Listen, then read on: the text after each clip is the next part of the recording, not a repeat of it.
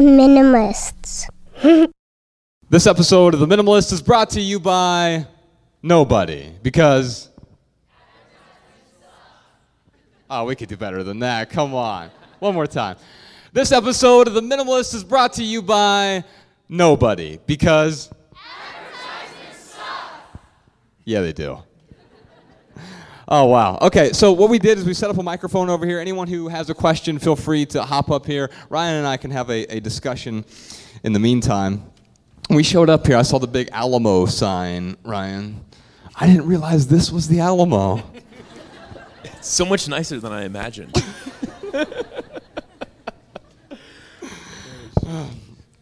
You know, you're talking about the Object A.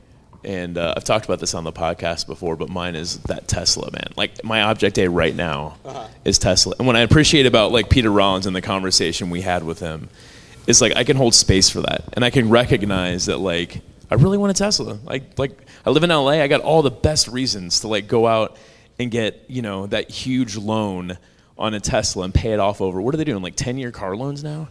It's crazy. It's a great car.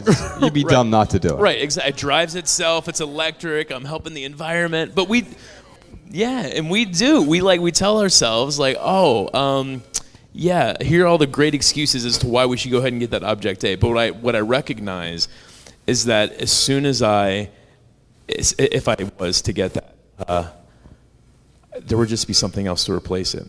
And it actually reminds me of a dream I had where I got a Tesla, and I was so excited. Like, I finally got it. I get in the car, and it was shortly after we did, like, my wife and I, Mariah and Bex are here somewhere. But we went and test drove one just for, like, the hell of it, just to kind of, you know, because I was just, like, flirting with it that much. And it was shortly after that I dreamed about getting it. And there's, like, a certain thing you have to do to, like, put it in auto drive. And in my dream, I got into the car. Mariah got in. I put it in auto drive, and it started driving. And, like, as soon as it started driving, I felt so empty. I was like, why did I buy this? Like, why did I give into that Object A? So I'm only sharing this with you all because even as the minimalists, you know, I wish I could sit here and say, you know, buy our books, listen to our podcast, watch our documentaries. You will never want to buy anything again. It just doesn't work that way. What we hope we can do is help you hold space for those desires and really filter through those in a way that helps you live a meaningful life. We have someone, I've stalled long enough, we have someone to ask a question. Well, great, we'll get to you in 1 second, I promise. And anyone else who wants to ask a question as well. But I just want to be clear about something.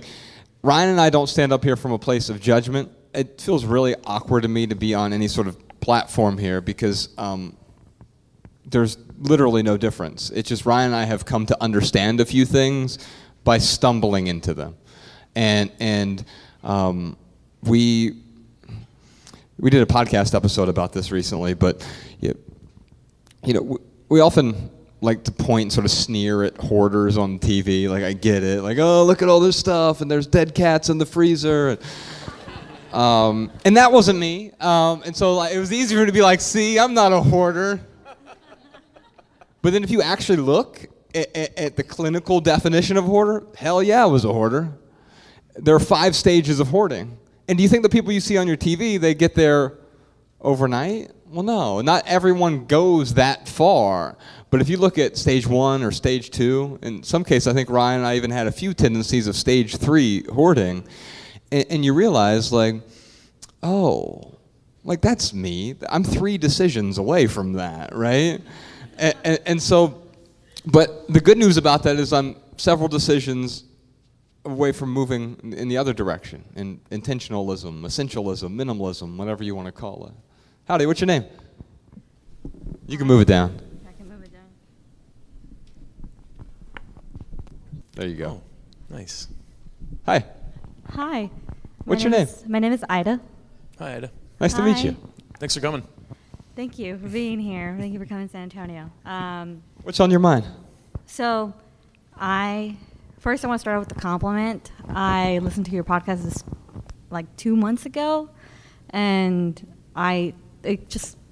when I feel like my world is in chaos, I listen to your podcast and it calms me down.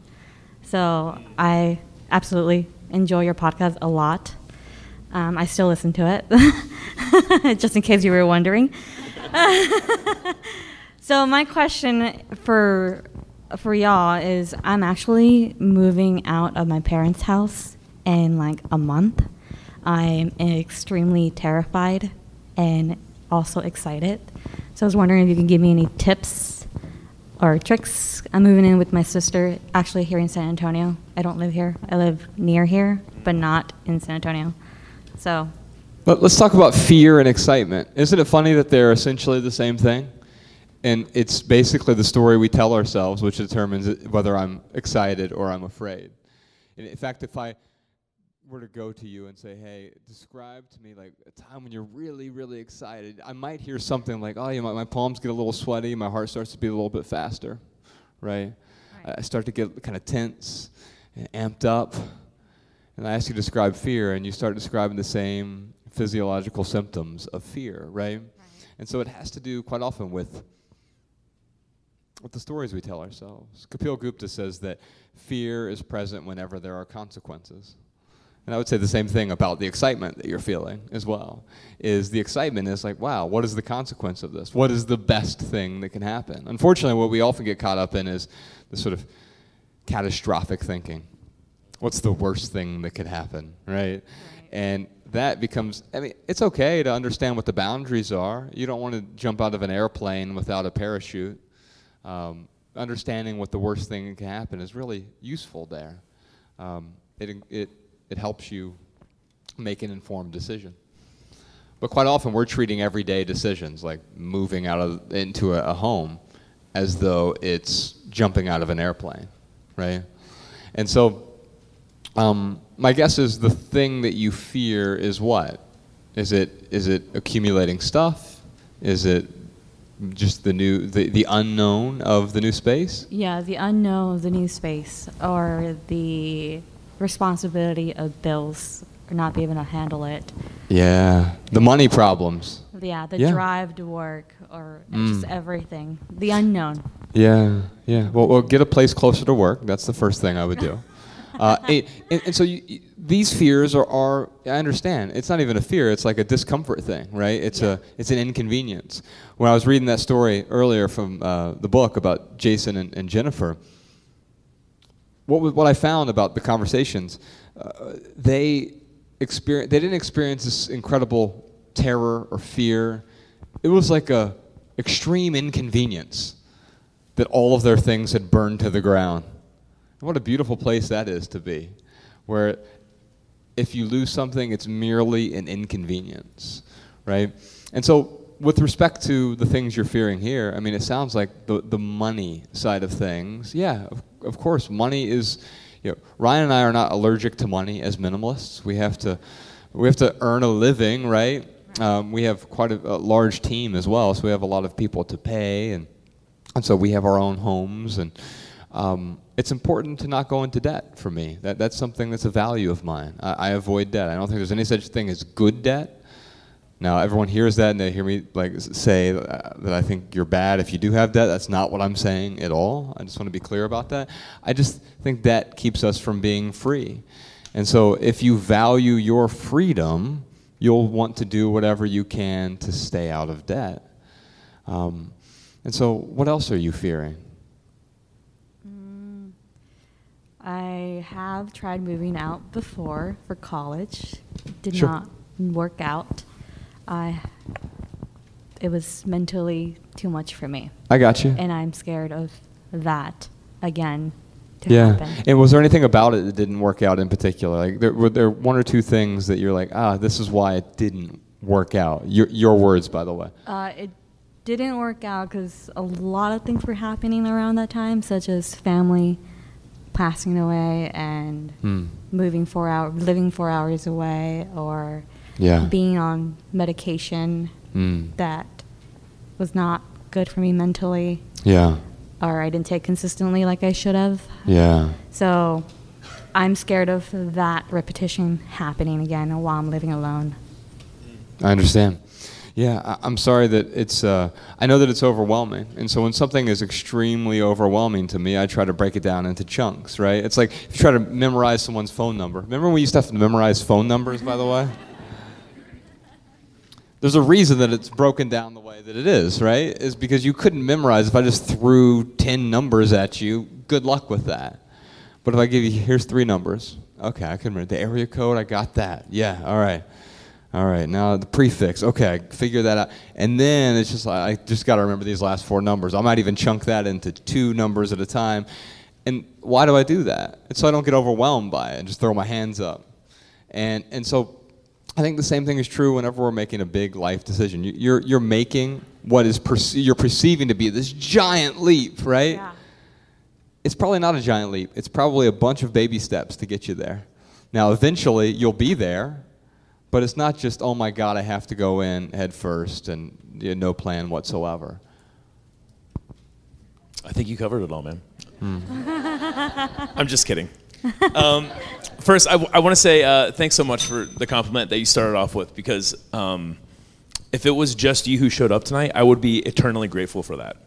And every time I hear a compliment like what you just said, it really, that is why Josh and I do what we do. So thanks so much for sharing that.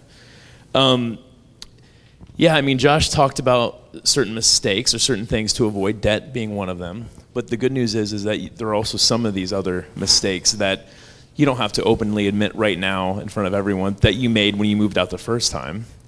So learn from those mistakes and just don't repeat the same things. My sister, I remember when she was first moving out of the house, she called me up and she was really scared about paying her bills and being able to survive on her own and so forth and so on. And I gave her the same exact advice. I was like, just stay out of debt, get a roommate, keep your expenses low.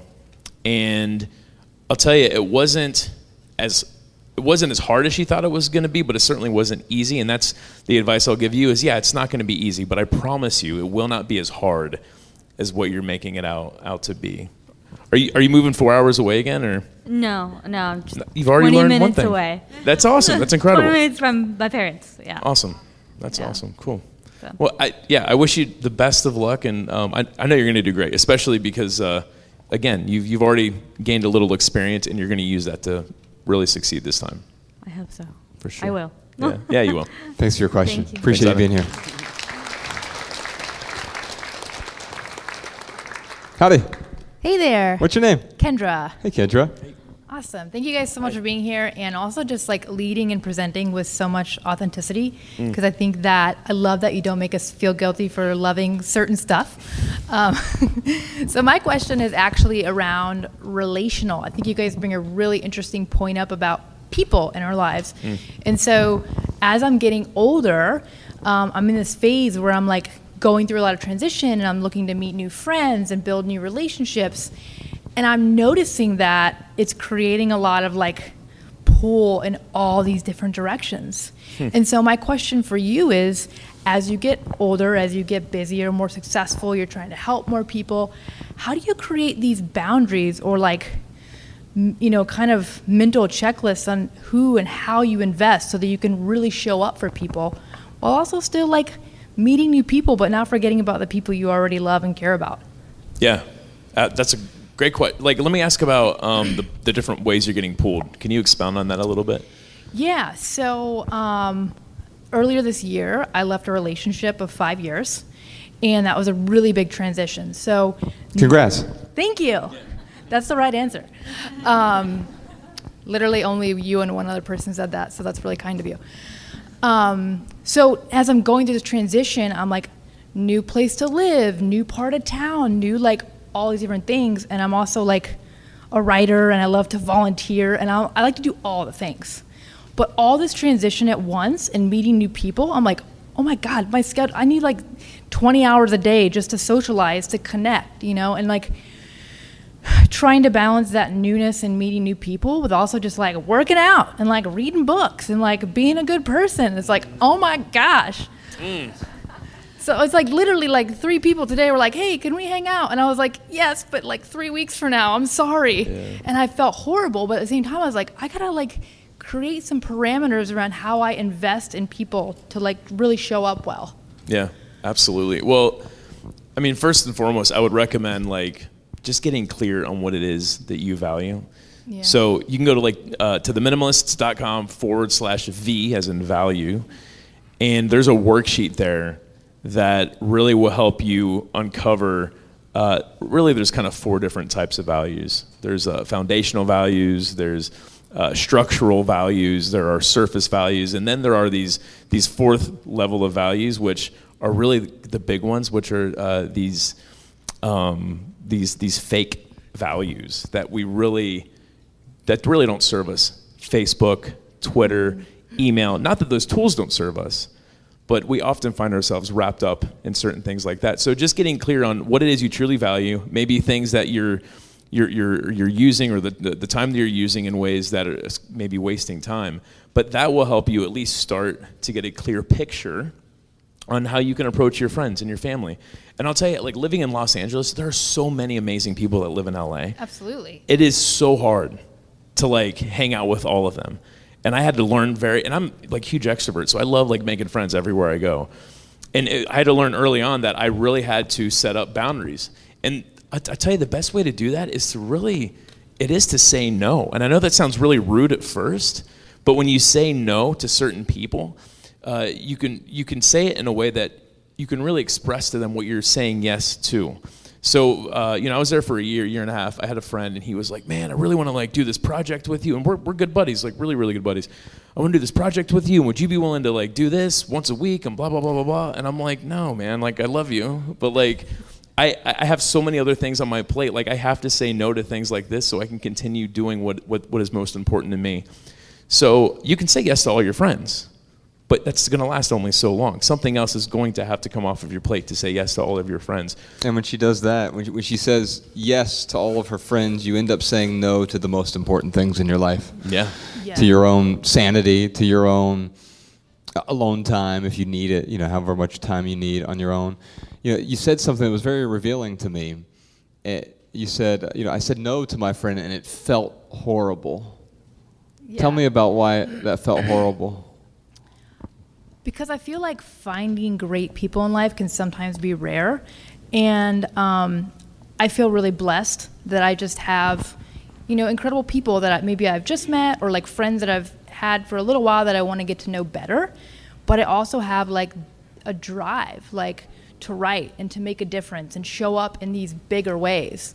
And so I'm just realizing, like, if I want to do that project over there, it's going to take time and mental space. And like, yes, I want to be social and those things too, but like, I feel bad because they're great humans. And like, I would love to just be their friend and do something cool. But at the same time, it just feels a little selfish to be like, I know there are other people who would be excited to like, hey, come hang out, like have a friend, invite them out, So I don't want to be ungrateful. Right. Yeah. I have like good news and maybe bad news, but like, there are way too many great people in this world.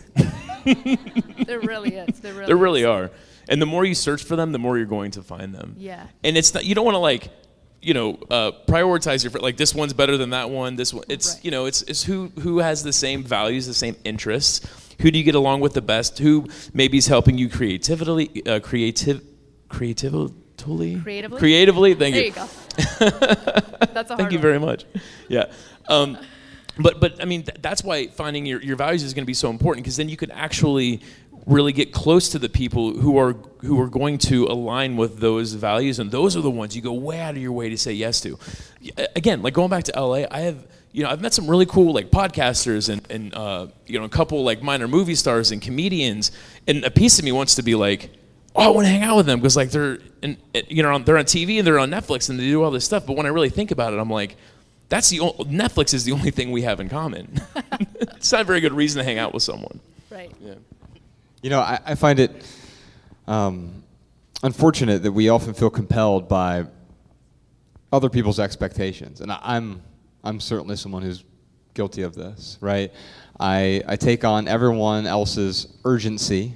Their emergency instantly becomes my emergency, right? And anytime I do that, I start saying yes, yes, yes. I forget that I'm forsaking the people closest to me. Exactly. And Ryan's right. There are a ton of amazing people out there, but that doesn't mean we're obligated to spend any time with them, right? And so it's okay to say no. It's, in fact, it might be one of the most compassionate things you can do. not just compassionate toward them, because you can't show up fully if you're not able to show up fully, but also it's self-compassion in a way, because there are other things that are priorities for you. And having that compassion for yourself, realizing like sometimes I have to say no to things. And here's the weird thing about that. There are things where I said yes to before. Hell yeah, I definitely want to do that. And now it's a no today. It was a hell yeah for a season of my life. There's a great book by an author named Derek Sivers. He's a friend of ours. And it's called Hell Yeah or No. Mm-hmm. It's a phenomenal philosophy, but I'll sum it up in about 10 seconds. If it's not a hell yeah, it's a no. And by living your life that way, you start to realize, like, oh my God, I've been saying yes to so many, maybe, I guess. Why not?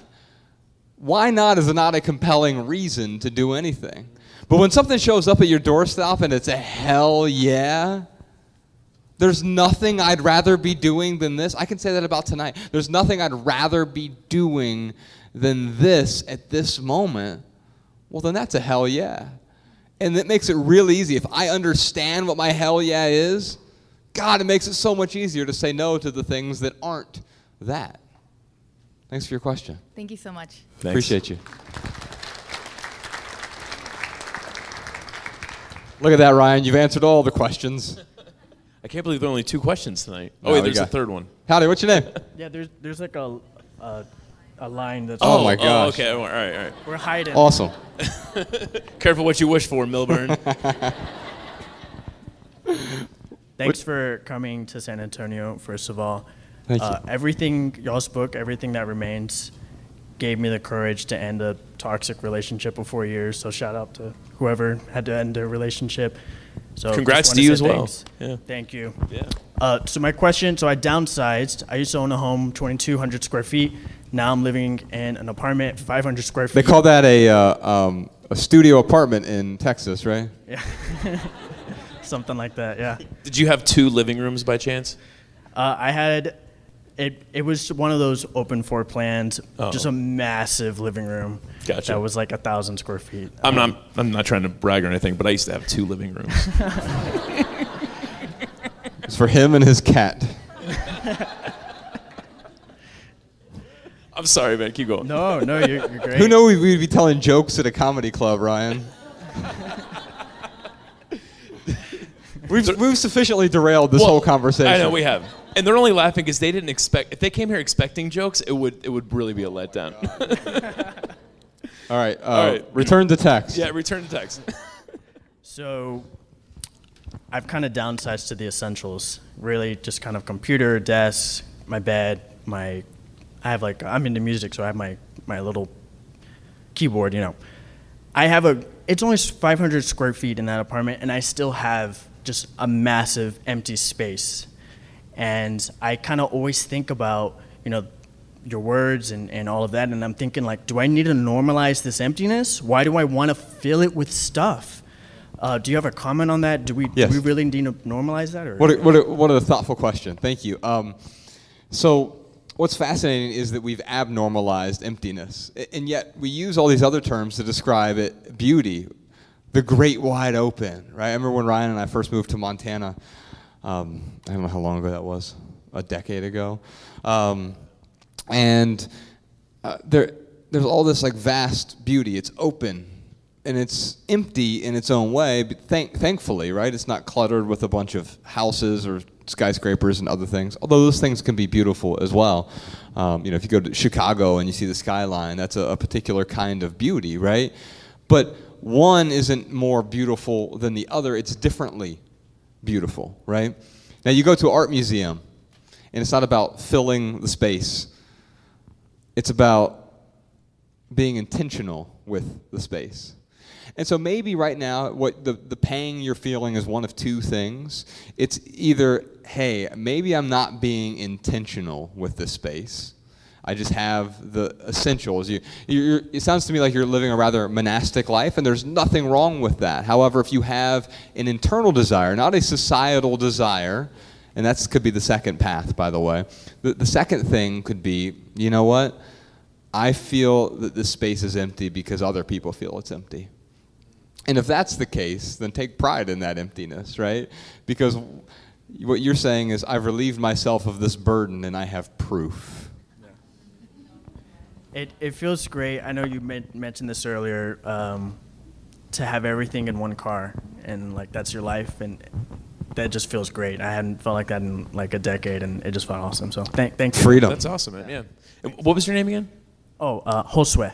Josue. So that's great that you feel that way. So I just want to be clear. Just because he is perfectly content and happy with having like everything in his car, that doesn't mean all of you have to be there.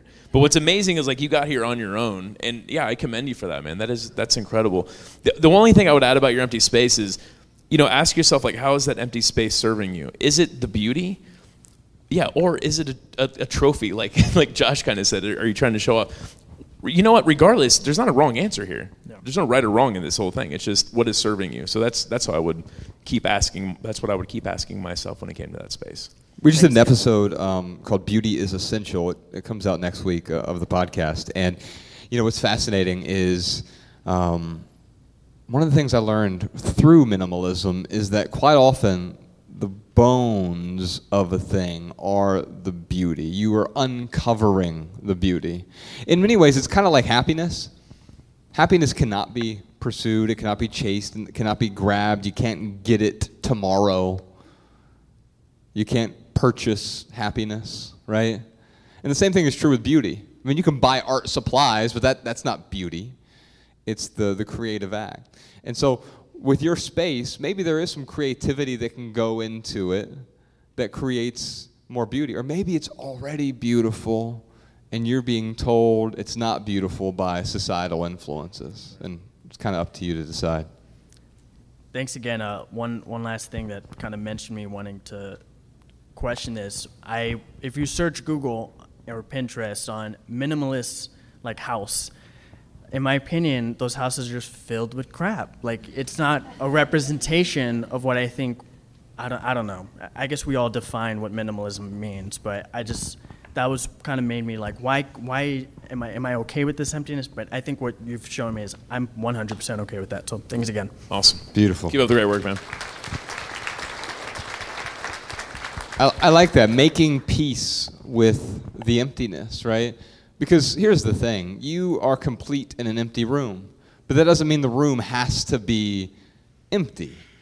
But understanding that no minimalist house, Kanye West often gets tweeted to us, and people send us pictures. How could someone possibly call this $60 million monstrosity a minimalist house?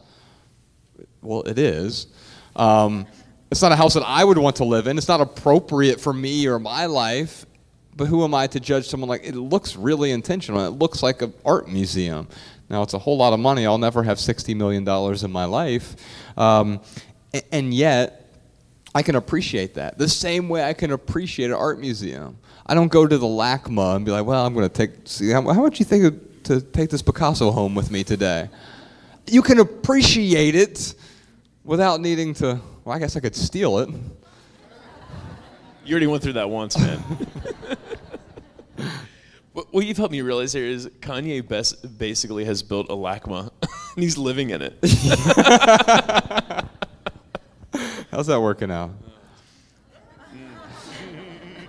Howdy, what's your name? I'm Erin. Hey, Erin. First of all, I want to say thank you for coming to San Antonio. I thought y'all would have been in Austin, so thank you. Aww. Thank you for making the drive. That's awesome. We're doing 3 cities in Texas, and Austin's not on that list. Well, we've been to Austin like 5 or 6 times since we started touring. We've been to San Antonio one other time. This is the second time we've ever been to San Antonio. Yeah, we wanted to come back. Yeah. Erin, what's on your mind? So I started listening to you guys. I saw your documentary on Netflix a couple years ago, and I've probably minimized around 70 to 80% of my possessions. Got rid of my storage unit a couple months ago. So my question is the remaining items that I do have, I find that there's an intensification of attachment to it. And so I find myself on my days off, I'm like, okay, I want to finish these minimization projects, and I'm almost there. I'm on my last rung of digital organization. My question is, but that's a form of attachment. So in this process, do you guys find that you're able to find a sense of wholeness without being, quote unquote, finished with all of your projects towards minimization? Yeah, I think we're in an incredibly dangerous place right now. I think this is one of the sort of pernicious aspects of the whole decluttering movement, or whatever you want to call it, tidying up, et cetera. Those things are really helpful. And someone like Marie Kondo understands the why behind the how-to side of things. But quite often, it gets propagated in the media and elsewhere as, hey, if you just declutter your closet, you just declutter your house, then you're going to be happy. Then you're going to be finished. I heard you say it, right? I'm almost finished. Well, that presupposes that there's a finish line and that minimalism is a destination. But it's not. Minimalism is merely the vehicle, right? And so it's taking you wherever you want to go, right? And quite often we mistake the vehicle for the finish line. And it's like, imagine, like Ryan gets into his not Tesla. It's a Toyota. And he gets in his Toyota and he wants to go get something to eat, but instead of going to get something to eat, he just gets in the Toyota and says, well, I guess I'm finished, right? I finally got there. You didn't get anywhere, right? It's going to take you where you want to go. And the question is then, what is my arrival point? Where do I want to go? And how will minimalism serve me on that journey? Because otherwise, it just becomes about getting rid of the stuff. And then you'll never get there. You'll turn into a Spartanist, which is the opposite of a hoarder. We did an episode about this recently. So a Spartanist, for those of you who are uninformed, is just an obsessive-compulsive declutterer, basically. And so it's a person who can't stop letting go. Well, we want to avoid that as well. Both of these people are on the same spectrum. Hoarders can't let go of anything. A Spartanist can't hold on to anything. A minimalist is on a different spectrum altogether. It's the intentionality spectrum. And you can be a minimalist like me and Ryan, or you can go even farther and you could be a monk or an ascetic, right? Someone who lives with very few items but does so intentionally. Or you could even be a maximalist. There are some great maximalist designers out there who use objects in a way that is very intentional. It would be clutter for me, but it serves great purpose for them. The question is, how am I going to live my life so that it gets me where I want to go? If you don't know where you want to go, I can promise you won't get there.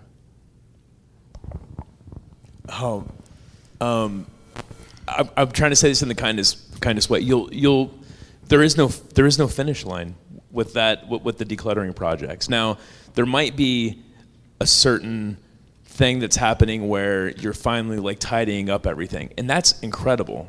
And I find that I get tidied up, and then all the junk drawer starts to become two junk drawers, and you're like, oh no, like I have to do this tidying up thing again. But minimalists, they don't focus on less. They focus on more. It's creating more time. It's creating more freedom, more creativity, more experiences. So the question is what are you freeing up all that time for? What are you freeing up that space for? And maybe you don't have an answer for that, and that's okay. But that's really where I was drawn to minimalism. I didn't see it as a magical bullet answer where it's like, oh, if I throw all my stuff away, I'm going to immediately start experiencing perpetual bliss. Like anyone could do that and still be miserable, right? For me, it was regaining control of my finances. It was regaining control of my time. It was making it so I didn't have to work 60, 70, 80 hours a week to pay off, all that debt that I have accumulated. So, yeah, I would ask yourself, what are you freeing up all of this space for? The literal and the metaphorical space. What are you freeing all that up for? It's beautiful. Thank you. Thank you, guys. Thank you so much.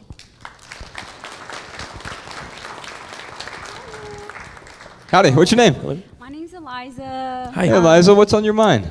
I had a very serious question for you, Ryan. Been wanting to ask you this for a long time. where did you get those sandals? I see you on YouTube. Like, I saw this one shot of you, like, on a skateboard. You just got it. Yeah. There's so much controversy around these. Anytime that Jessica posts a picture of him Jessica, who's not here tonight, she's our social media manager. She posts pictures, and immediately it's like the foot fetish community converges. Well, yeah. Half the people love them, and the other half of the people hate them. That's my I'm go-to. unfollowing you. Like, okay. The memes are great. The memes are good. Oh man, I feel so bad that you're here to ask me where I bought something. You don't know where. I thought you were gonna ask me something really deep, like, It was. Ryan, let's go back to your drug use. Tell me about. Man, they are. I will tell you, and everyone listening to this, I think. Yeah, I do. I need some. I'll tell you why I wear them. So Josh has Toms, and I really like Toms. Like There's the no whole, logo on them though. the whole concept is like I really, it's philanthropic. I do think that Tom has all the best of intentions, and there's articles out there that will bash him and that love him just like us. It's like anything, right? But I look at it and I really respect it. The problem is when I wear Toms, I will blow them out in like 2 months. Like his very sweaty feet. They're so sweaty right now. I swear to God.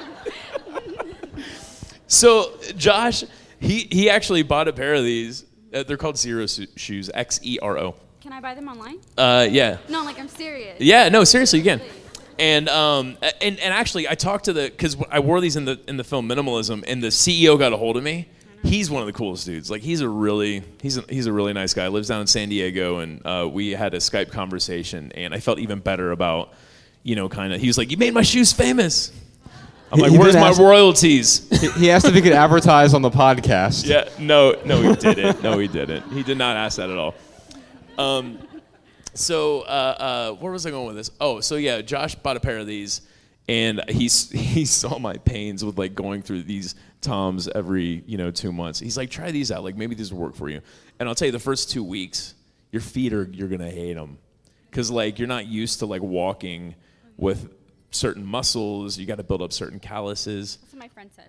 Yeah, but after the first 2 weeks, like they really are comfortable. Now, since you're in Texas, you probably get to wear them year round. I had to go in Montana. I had to go through that every single spring, because like winter's over and then I start wearing them again. I'm like, oh, that's right. There's these like 2 weeks of like misery so I'd only walk like maybe a mile in them rather than like but now I could like do a 5K in them if I had to. Yes, yeah. because I have these sandals. Yes, like Texas, we have to wear sandals like all the time. I don't know why I buy boots. Like I just don't wear them. They're like for you, like they hurt me when winter does come because I can't break them in. But yeah, so I'm looking for another pair because this is my only pair. Essentialism or whatever. No, I'm glad we could geek out over sandals together. That's great. But like, because I just got rid of another pair, and it was like made of tire at the bottom, so like I'm kind of used to that uncomfortability. But like, what was the site? Like, I'm serious. What was the site? Xero. Xero. Yeah, Okay. X is 0. Xero. Ryan, they're giving us a blue light, so maybe we should go through the lightning round. That sounds like a great idea. Thanks for the very thoughtful, deep question. Yeah. All right, we'll try to answer your questions with short, shareable, less than 140 character responses. Or we'll just maunder on a bit, but I saw they gave us the light. So Howdy. It's time. What's your name? Hi, I'm Gina. Hey, Gina, what's on your mind? And, my question's more about toxic relationships. So I have a pretty toxic relationship with my mom, and it's been about 15 years. And it's something I think about and struggle with on almost a daily basis, because everything in society, movies, greeting cards, especially as a female, tells you your mom's supposed to be your best friend and all this. And how do I come to terms and kind of assuage the guilt I feel? And I live 1,300 miles away from my mother. Yeah, me too. Well, wow, this is familiar for me for sure. The unfortunate news is there's not a how-to on this. I wish I could give you the 7 steps, and then it'd be solved. Or, oh, shit, I just forgot number 4, and that's why my relationship with my mom is toxic. It has to do with a deep understanding of what is the root of this toxicity. And it almost always emanates from somewhere that you're familiar with. And I don't know if you suffer from this, but I certainly have. Self-righteousness. And what happens is when two people, we all feel the need to be right. right? And by God, we're going to convince everyone that of our rightness. Well, the problem with that is in order for me to be right, someone else has to be wrong. Right and wrong are just these constructs, right? And so the thing that is making your relationship toxic with your mom is more likely than not this misunderstanding of these binaries, the desire to be right and the desire to be, well, to convince someone else of one's own rightness. Now, it might be your mom is trying to constantly convince you of something, right? Or it could be that you're trying to convince her of that as well. Sometimes a toxic relationship isn't about a toxic person. It's like when you have two chemicals in separate beakers and you mix them together and there's like this toxic explosion. Sometimes that's what a relationship is like. There's a section in the book about letting go of toxic relationships as well. Sometimes it's possible to love someone from a distance, and I don't just mean from 1,300 miles. I mean the leverage that you have are your most precious resources. It's your time, it's your attention. And so you may have to reclaim some of that time or attention by not fueling the toxic relationship. That definitely fits on Twitter. They expanded 280 characters. All right. I have such a long answer too, but I want to share some insights that I have found with my mom and dad issues over the last several years. I've always had this sense of injustice that my mom wasn't a good mom or my dad wasn't a good dad, and they weren't the parents that they were supposed to be, and for some reason, like, I deserved good parents. So the first insight I have is, where is it written that we deserve good parents? None of us deserve anything, really. Maybe clean air and water. We don't even get that. So I had to let go of that expectation of deserving good parents. Then I had this realization. I'm like sitting around, this is about a year or two ago, 38 years old, and I'm like just having, I'm like going through, I was arguing with my parents in my head. I win every time, by the way. So I'm like sitting there thinking, wow, like my parents had me, my dad was 22, my mom was 20. I was 38 years old at the time. I was like, I'm 38 years old right now. And I don't have hardly anything figured out. Like, why would I throw that expectation on my parents that they would have anything figured out? At 20. Yeah, at 20. So 18 years later, I still don't have it figured out. So my mom's 60. Guess what? She still doesn't have it figured out. But what I can do is I can see her for who she is. I can hold space for the person she is. And Josh talks often about, what one form of love is to see someone for who they truly are and accept them. Like, that's like the true form of love, like warts and all. And I can look at my mom and truly accept her. And the other insight I have that might help is this is like the hardest thing to accept, but I have to be my mom's teacher. And that sucks because you look at your parents to be the teacher. But like, I'm the one that has to be the teacher, and that's okay. Like, I've accepted that role finally. And we still have our issues, but like, she came out to LA not too long ago and we had an amazing time. And it's like, anytime she tries to like pick a fight with me, I just look at her, I'm like, I'm really glad you care, and I love you, and thanks for bringing that up.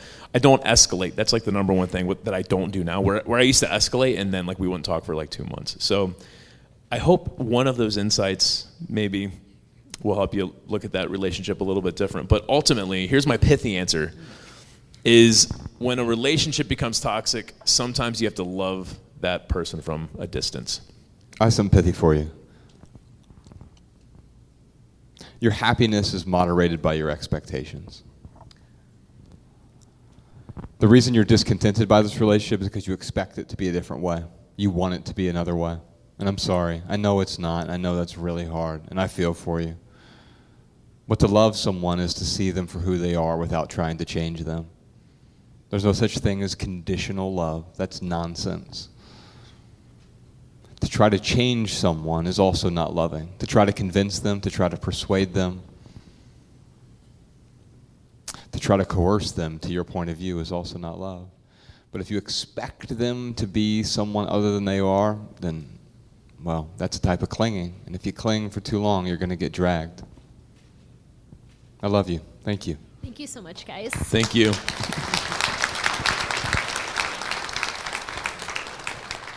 Howdy. What's your name? Hello, Jasmine. Hey, Jasmine. Hi. Just two quick things that I find myself struggling with. Sure. One thing is, so my dad passed away from cancer a couple years ago, and in my garage I have like a whole bunch of boxes full of his stuff. So I'm having a very difficult time just every time I lift up the lid, like it's hard for me to get rid of things. So that is one huge thing that I'm struggling with. And I guess the second thing real quick is I'm a mom. I work full time. I'm a nurse, and I'm currently in school getting my doctorate. So it's just how to manage time. And you can also testify that I have a bad time just managing time, saying no to people, focusing on, really finances and just focusing on what I need to focus on. So I guess those two things I'm just struggling with daily. Yeah. Wow. What a courageous question. Thank you. The first thing to know is you don't have to do anything with your father's stuff. So there's no expectation from anyone. And that goes for either side. You don't have to hold on to it. You don't have to let go of it.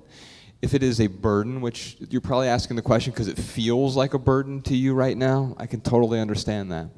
Ryan and I, we wrote about these 16 rules for living with less. They're not really rules, they're just boundaries. And one of them is something we call the spontaneous combustion rule. And I know that with a lot of the things we own, it's basically, the rule works like this. Hey, if I hold up any one item that I own and it spontaneously combusted, would I replace it or would I feel relieved?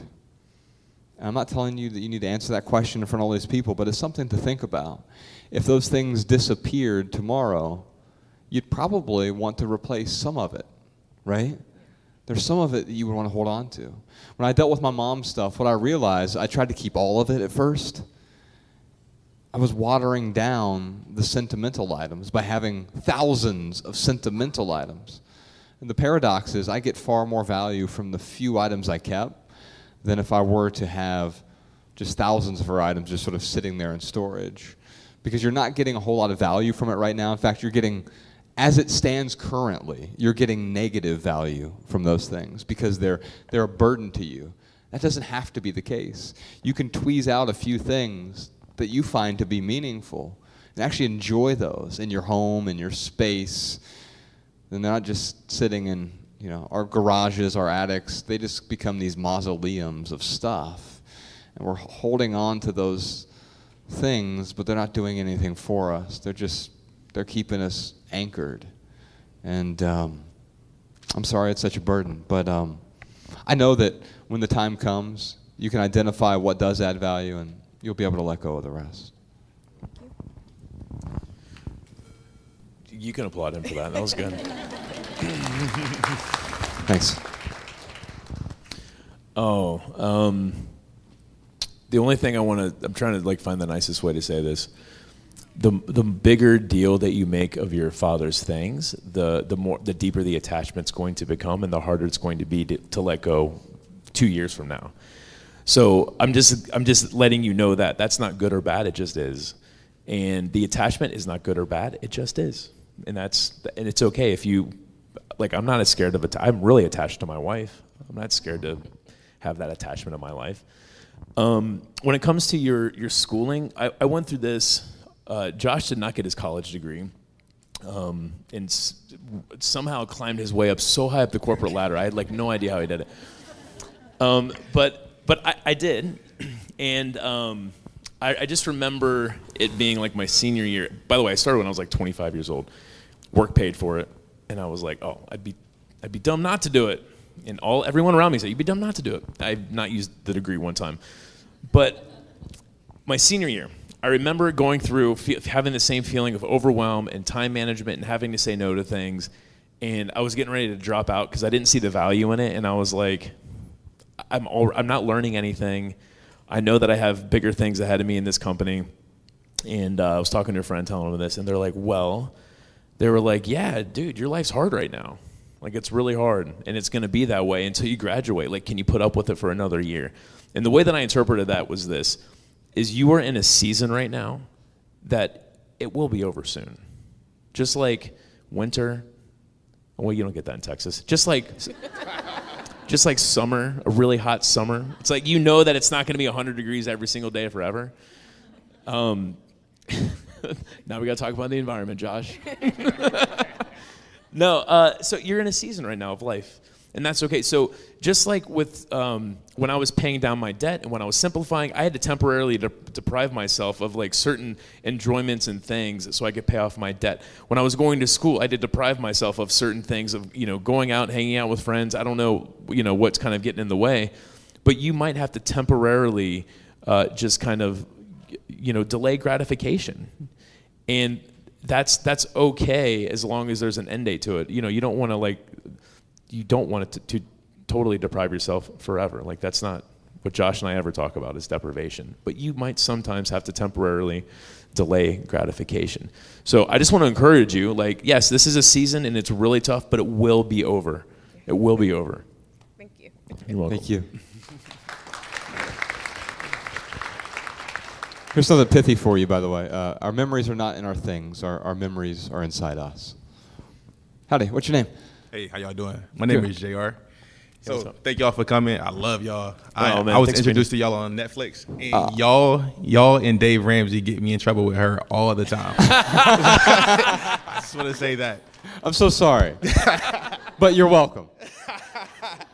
All right, so I have two quick questions. So first, she grew up in a very affluent home where they had 2 furnished living rooms. I barely had 1 furnished, and before we get married, can y'all help me convince her to meet me halfway with just 1 furnished living room? I love the spirit of the question. Now remember, to convince someone is to unlove them. And so I have no convincing to do, but I have some observations. I too we grew up really poor. Food stamps, government assistance, 1 living room. And Weird flex, but okay. and here's what I'll tell you about the things. I understand the desire to fill a space, especially as you move into a house together. Man, when I was in the corporate world, I built my first house. I was 22 years old, and it was oversized. It was just me and my former spouse, and it was just big house. We had a 2.5 car garage. What the hell does that mean? Yeah, a golf cart. Yeah, no. It means, hey, store a bunch of stuff in here because you've already filled the house, right? And so, as soon as we moved in, I immediately felt compelled to fill it with stuff. We got to have all the right stuff. Otherwise, our house is incomplete. If my house is incomplete, then I'm incomplete, right? We talked earlier about emptiness and being secure in an empty room. Now, the compelling reasons to not fill the house with stuff, there's the financial side of things, all the stuff that you hear about with Dave Ramsey. But, and for sure, I mean, to me, that's beyond compelling. The other compelling reason is that when you get all those things, you're going to want more things. It's called the Diderot effect, and that's just a fancy way to say you buy something, you're going to want something else. And in fact, if you buy the really nice couch, now all of a sudden you got to have the nice coffee table to match it, and you got to have the side table, you got to have the lamp, right? And so you need so the one consumer purchase can lead to this sort of tailspin of consumerism. And so be careful what you bring into your house, because it becomes pretty difficult to stop. And eventually, you're going to have to let it go anyway. Oh, man, you could have ended it right there on that pithy answer. I retract my last sentence. Oh, I got a pithy answer for you. It's possible to fall deeply in love with someone no matter how many living rooms you have.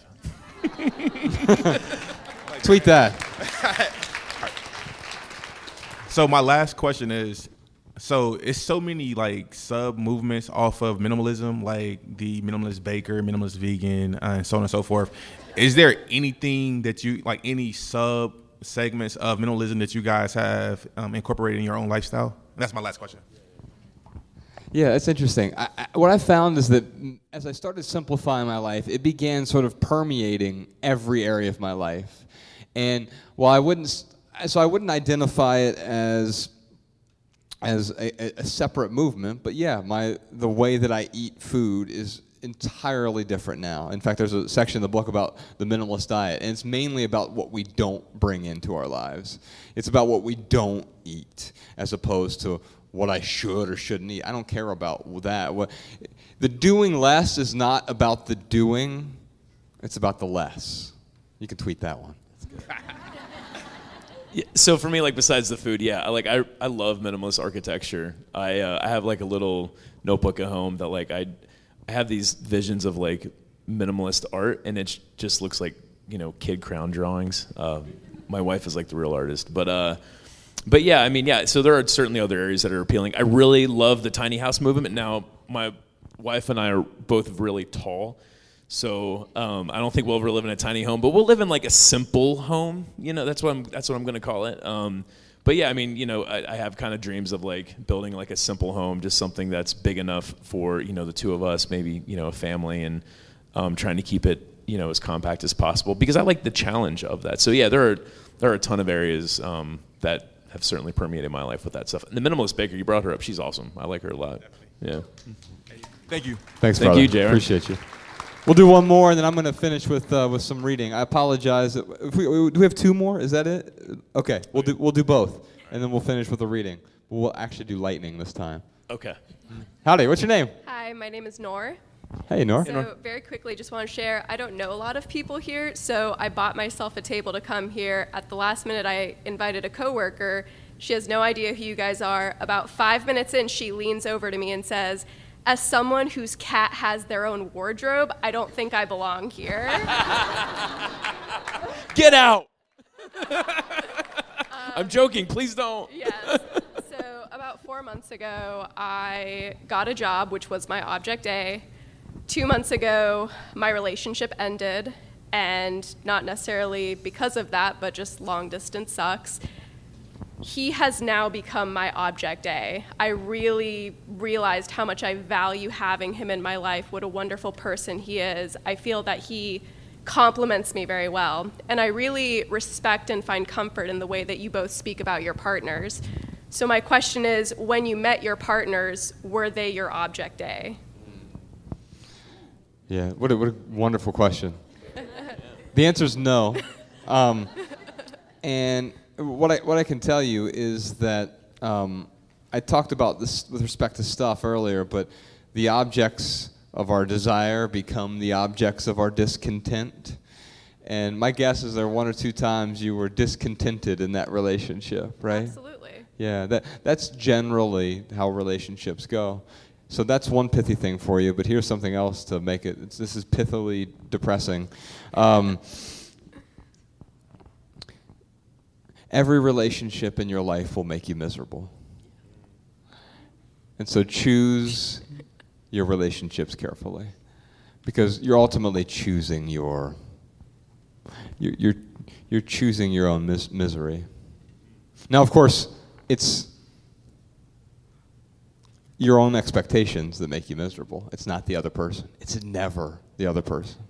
No person in your life in this room has the ability to make you upset. Only you make you upset. Yeah, my pithy answer is something similar to what he was saying. It's a person can enhance your life, but they can't make your life. I don't know if that makes sense. Can't complete your life. Yeah, can't complete your life. Thank you. Yeah, that's the most insidious thing, the Jerry Maguire thing, right? You complete me. Yeah. That presupposes you're incomplete. So you're already complete. And if he can augment your life, wonderful. You can enjoy him. You can love him. You can see him for who he is without trying to change him. How beautiful is that? But the moment you have an expectation, that's really a desire to change someone. And you'll get dragged by every expectation you have. Yeah, long distance sucks. I met Mariah in October 2013. I left for tour for a year, January 2014. And it sucked. But, I mean, we kept in touch. We kept the long distance thing going. There was something I was looking for specifically and looking for a partner, and she fulfilled that. I don't know if I would call her maybe she was my object A. I don't know. I don't, because yeah, I was definitely looking for something. But I guess all I'm trying to say is like, if it's for Mariah and I just kind of, and I think she took the same approach. If it was meant to be, then it would work out over that year of us being away. And it did work out, and I'm incredibly grateful for that.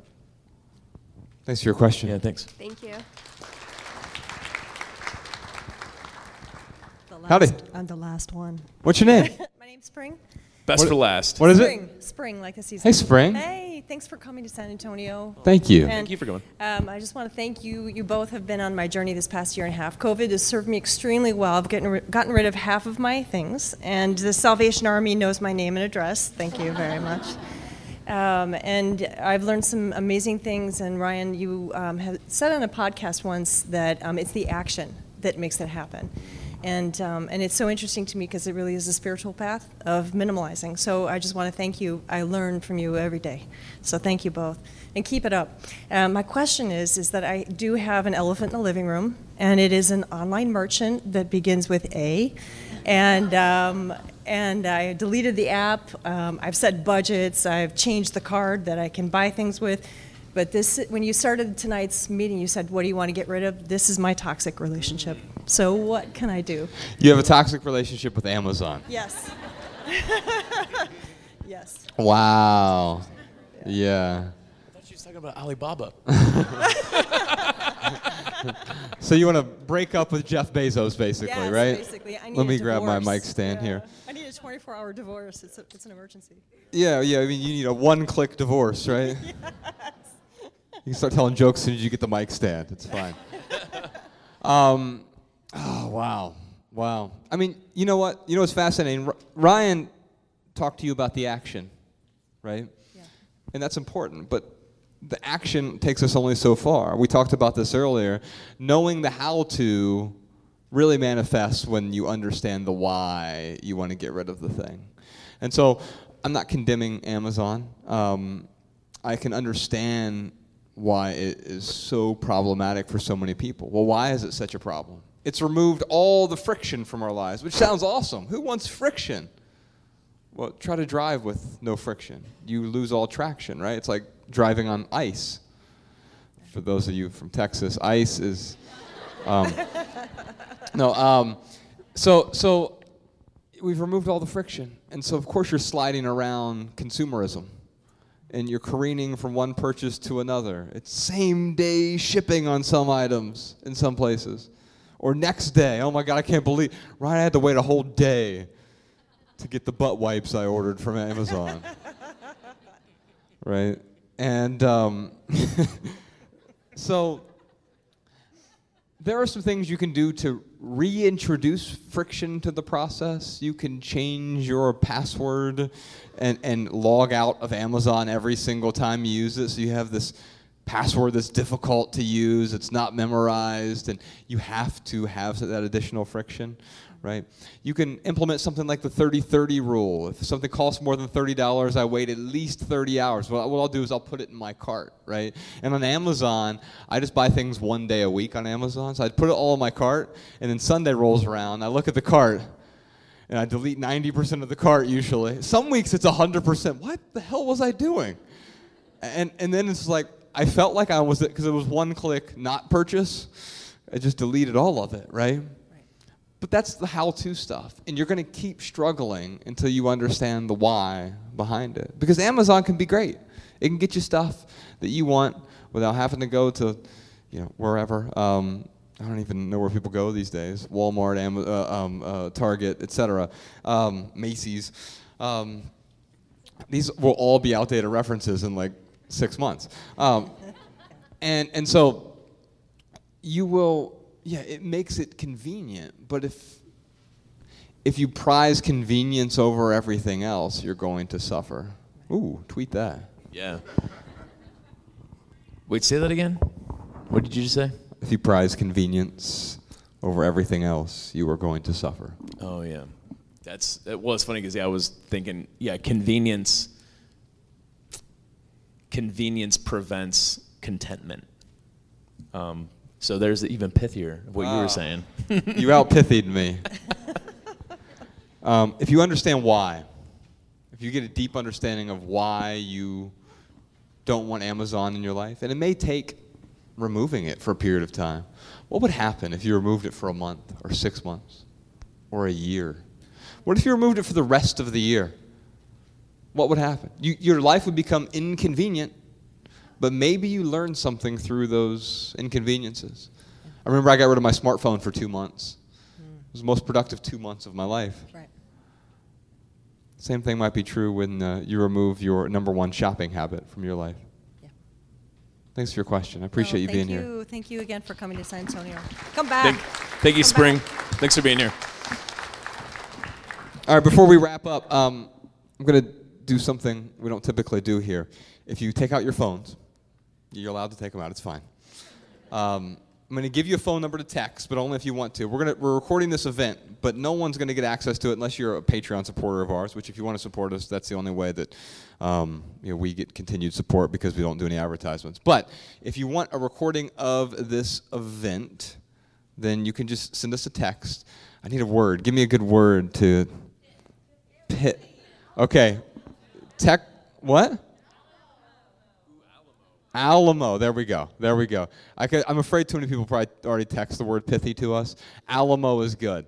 So text the word Alamo to us. These texts do go to me and Ryan. This isn't some made-up thing.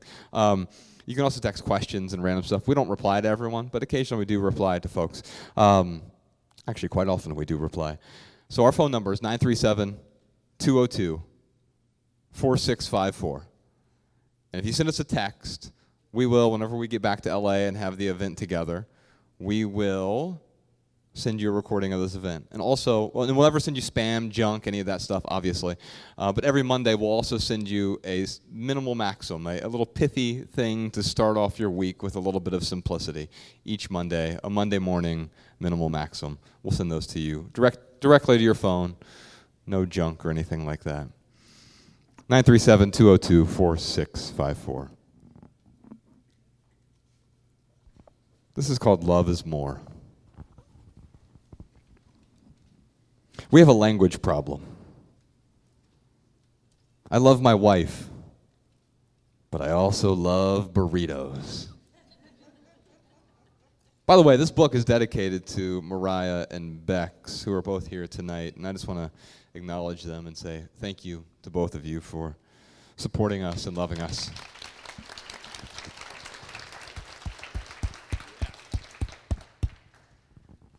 Return the text.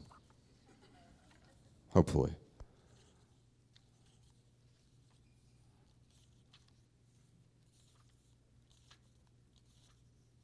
Here we go.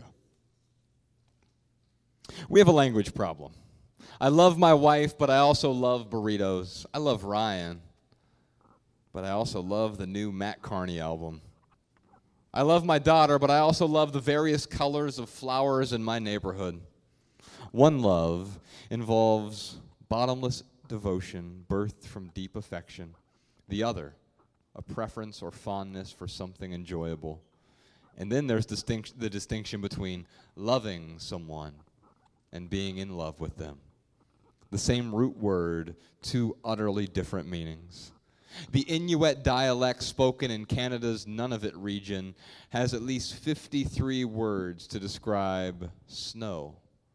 Imagine if we had even half as many for love. Instead, in our culture, we stretch love to apply to people and pickup trucks, friends and fried chicken, lovers and Louis Vuitton bags. But when you extend anything beyond its natural limits, it loses its strength. This is especially true with love. What do we mean when we end a phone call with, "Love ya"? Is it just a nice way to say goodbye? Or is it simply the lazy way to say, "I love you"? And when we remove the "I," do we alter the meaning even further, abdicating ourselves of the responsibilities of love by removing ourselves from the sentence? We all need love, but love isn't all we need. We need to be seen. We need to be heard. We need connection. We need sincerity and grace and kindness. But these characteristics are suppressed without love. Can you even imagine sincerity without love? How about grace, kindness? Take it a step further. Can you imagine getting everything you ever wanted, fulfilling all your dreams without love? Not a chance. Like building a two-dimensional house or drinking from an empty cup, a life without love is flat and empty. If love opens the door to the best parts of life, why then do we not seek to be loved more often? Why would we rather be sexy or cool or liked? Liked is in quotes, as in liked on Facebook. Because it's easier. We can manipulate our surface to increase our status. But when you look at someone who's trying too hard to be trendy or glamorous, what do you find? A person who lacks integrity. A person so uncomfortable with themselves that they hide from love by draping themselves with shiny adornments. That's why love is difficult. It can't be shaped by trinkets or transactions, only fidelity and support and understanding. Sex appeal and likability quickly fade in the face of uncertainty. Love, however, makes room for risk and rejection and even pain. There's also plenty of space for joy and pleasure and tranquility. The only thing, in fact, that won't fit within the confines of love is self-centeredness. Love is too big for the self alone. If you consult your nearest dictionary, you'll find that love has several meanings. An intense feeling of deep affection, a great interest and pleasure in something, a person or a thing that one loves. But my favorite definition is one I never thought much about. The fourth entry in the New Oxford American Dictionary defines love as a tennis term. Love. A score of 0. Thanks for tonight.